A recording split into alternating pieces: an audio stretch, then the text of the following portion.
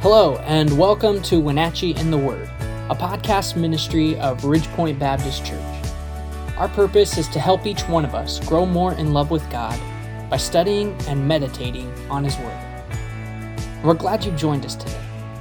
Now, let's see what the Bible has to say. Well, hey there, everybody. Welcome back to Wenatchee in the Word. We are going to be in Judges chapter number 13 today. I'm sorry, we're just laughing because we're having fun over here redoing this intro 10 times.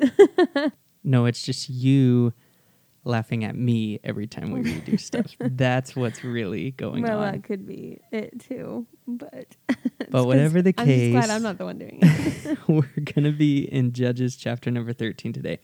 If you recall, in the last episode, we left off, where Manoah is told by his wife that an angel of the Lord came and told her that she was going to have a son, even though she was barren, and that this son would be a Nazirite from the time he was in the womb all the way to the day of his death. So he would have to follow a specific vow to the Lord for his entire life. Well, that's where it leaves off in verse 7, and then it picks up in verse 8 what Manoah does as a response. So go ahead and pick up and start reading in verse 8.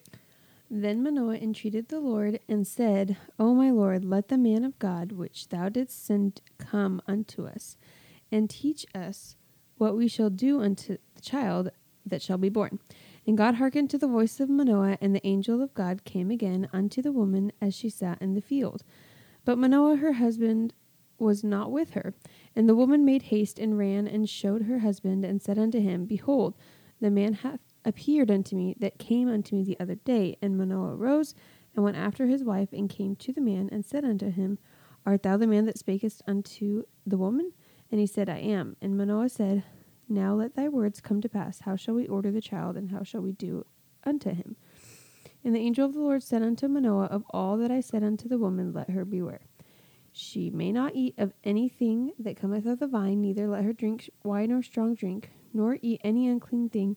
All that I commanded her, let her observe. So we see that Manoah asks the Lord for this man who told his wife these things to come back and to help them understand what they were supposed to do with this child. And the Lord answers this prayer, makes the man come back, and it says that he shows up again just to Manoah's wife, and this time she's like, okay, wait, I gotta go get my husband. Yeah, my husband didn't believe me. No. So yeah, she goes. Yeah, and it gets might him. have been that Manoah didn't believe her. It could have also just been that, like, he needed confirmation of some kind. But for whatever reason, we do see that God answers the prayer, sends the man back, and she runs to Manoah and says, hey, he's back. And so he asks, what should we do? And the angel says, hey, what I told her was this.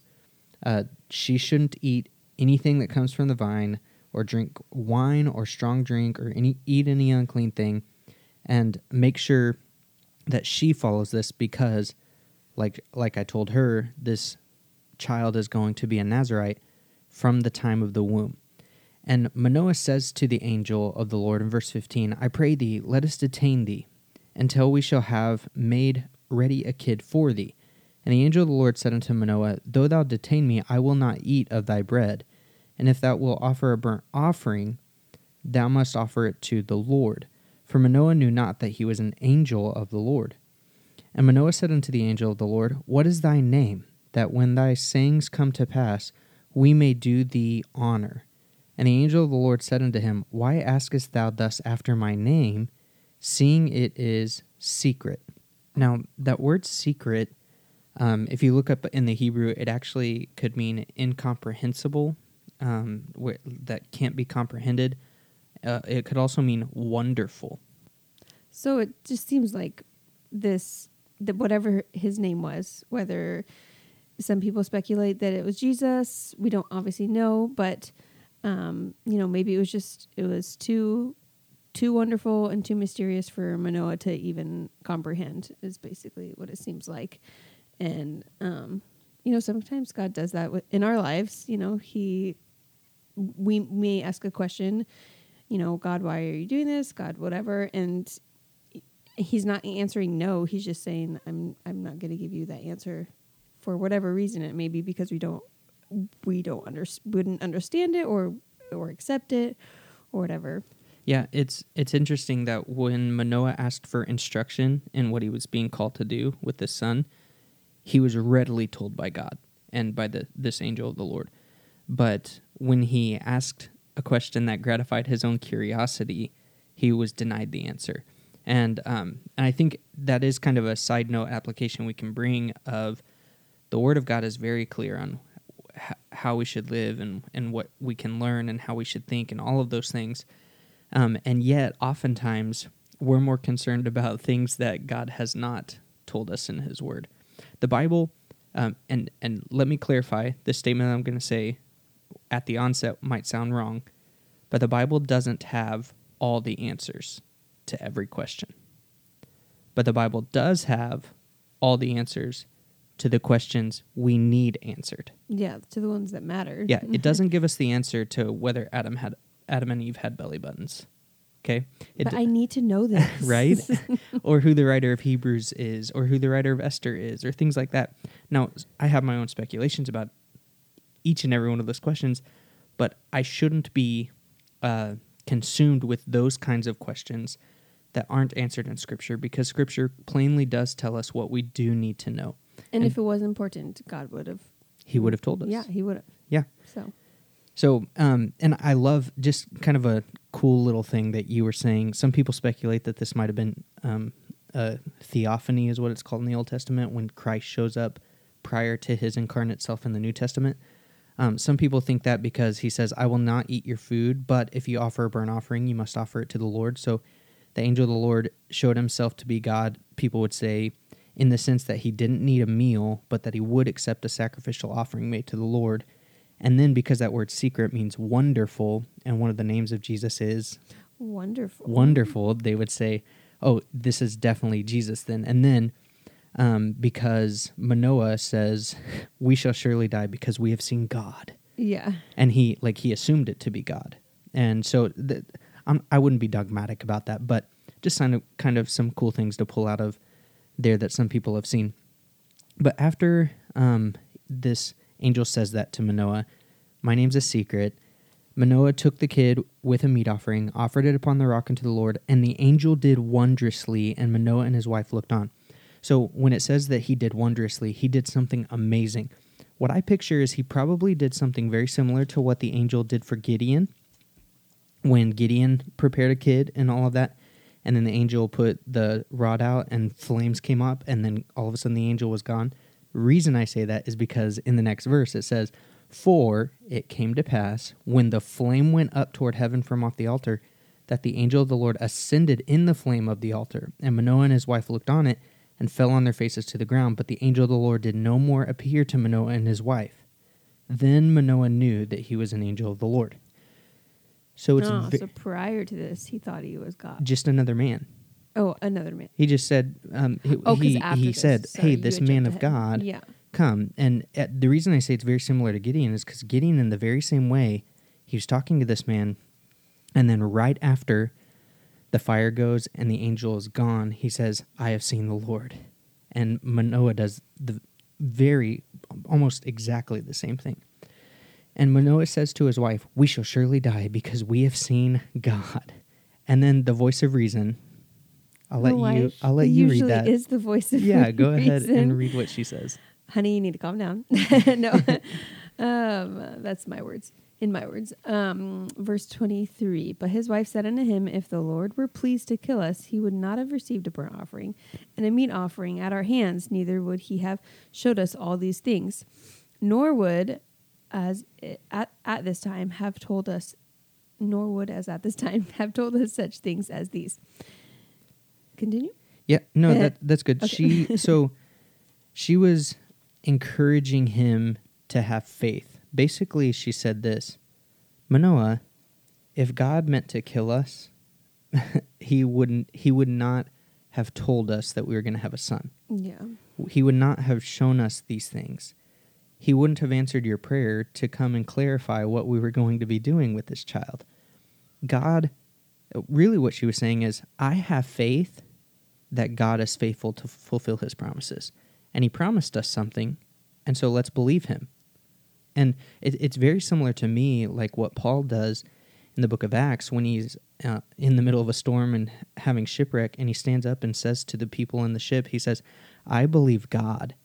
Because what he said, God had already said to him, you've testified to me here in Jerusalem, you're going to do so at Rome also. And so Paul was saying, hey, God promised me that I was going to make it to Rome, and I'm not to Rome yet, which means we're not going to die on this shipwreck. I would love to have some foreknowledge like that. Like when you watch a movie and you've already seen, or somehow you had a spoiler and so you knew what was going to happen at the end, and these people seem like they're going to die, but you're like, oh no, I already know how this ends. Like, I'm not worried about this. That's how I picture. Yeah. And it's a great example to show that those who know what's coming shouldn't be worried.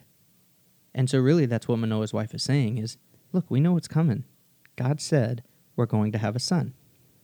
So why would he kill us now? We haven't had a son yet. Hey, I could apply that to right now. Like, this world is looking worse and worse every day. And like, as a mother raising your kids, it's really scary to think about, what your future is going to be like, what their future is going to be like. Even, when they're adults or when you're gone. And we know how this ends. We know that the Bible says that the world is going to wax worse and worse. And, but we know that ultimately Jesus wins, the devil loses. Anyways, that's my application. It's great. Yeah. I also, this is another cool little tidbit of what she says when she says that if he meant for us to die, he wouldn't have received a burnt offering and a meat offering at our hands. The basis of her faith was saying, look, I know God accepted our offering to him. And the same principle works for us Christian believers today. If the Lord wanted to do us evil, he would have never accepted an offering on our behalf. What offering did he accept? Jesus, his only son on the cross. Charles Spurgeon said it this way. He said, brother, if the Lord had meant to destroy us, he would not have shown us our sin, because we were happy enough previously, were we not? In our own poor way, we were content enough, and if he did not mean to pardon us, it was not like the Lord to show us our sin and so to torment us before our time, unless he meant to take it away. God, if he didn't mean to take away our sin, he would have never shown us our sin. Yeah. And the Bible is very clear that the law is meant to show us how sinful we are. And so this book wouldn't have been inspired and given to us had it not been for the fact that God was planning to redeem us from our sin, make a way for that to take place. Just a cool thought with that.